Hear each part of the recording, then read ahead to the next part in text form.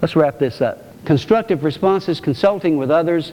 There was an issue in Acts where Paul and Barnabas were ministering, and there were some Jewish leaders that came up, teachers, who said to Paul and Barnabas, you're out here winning all these Gentiles to Christ. These Gentiles need to be circumcised. Now, circumcision, if you know your history, was a Jewish spiritual rite of passage. It was ordained of God. Moses, when he went down to Egypt to bring the Jews out of Egypt, had to circumcise his children. It was a terrible thing. Okay? Circumcision was a sign for the Jews. And so here was these Jewish people saying, you've got to do some kind of spiritual mumbo-jumbo, cultural custom, religious spiritual custom that was passed down from generations. You've got to do that in order for these people that you're winning to the Lord to be really, truly saved. In other words, you've got to make Jews out of them. And Paul and Barnabas said, no. No. Hey, folks, we have that today. We have that today. You go into some churches, and they've got their little rules. Some of them got them posted on the wall. If they ain't got them posted on the wall, they'll sure tell you about them soon enough. If you break one of them, you've got to do this and this and this.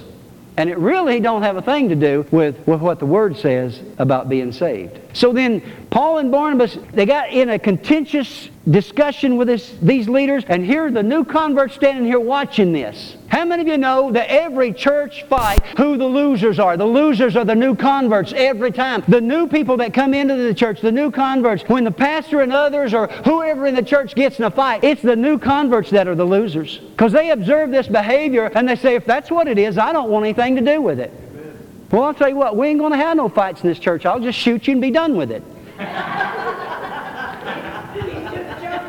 I'm joking again. Paul and Barnabas, with this going on, and this was the leadership, this was a frustrating thing going on with the leadership. These people that they were talking to, they were leaders. They said, let's take it to other leaders. Smart. Let's take it to our spiritual leaders. You always have a higher authority. Always. You always have someone else spiritually over you. Always. You are never without covering. If you think you are, then you're in the wrong place. If you are a church member, if you are working in a church, you have a pastor and elders in that church. If you are a pastor or elder, you have a presbyter, you have an apostle, you have somebody over you, always, that you can go to. And there's a reason for that. Because no man, no 2 or 3 men know everything there is to know. And there's security in that. When I reach a point where I am frustrated with this situation, I can't resolve it, I'm going to my spiritual authorities, my elders. Now let me show you what happened here in this very church.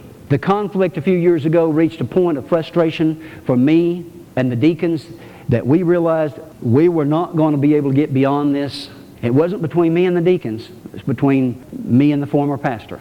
And a suggestion was made to have the district presbytery, the district leaders, the men over me, to come in and meet with us. And I said yes, I welcomed it. And I made up my mind before I went into that meeting, me and the deacons and 2 of the district leaders, I made up my mind before I went in that meeting. I said, God, whatever these men of God, with all their experience and wisdom, decide, that's what I'll do. Now, friend, if you don't have any spiritual leaders over you that you can trust explicitly that way, then you are without covering. You need a pastor, you need elders, you need deacons, you need apostles, prophets, evangelists that you consider spiritually mature enough to be over you in the Lord, that you can take your frustrations to and say, I need your help, I need your counsel, I need your wisdom. If those men had, after hearing the cause of the frustration in this church, had said to me, Pastor Jim, you need to step down, you need to leave, I would have left. And I would have left a lot of frustration right there. They said, no, you got to stay. So the frustration continued. But at least I knew then that I wasn't the problem. Okay? That I had spiritual authority over me that was going to walk with me and intervene where intervention was needed with other parties to work the thing out. And when they gave their decree, the other party was going to have to abide by it. And he did. And so the situation was resolved. And the frustration levels came way, way, way down.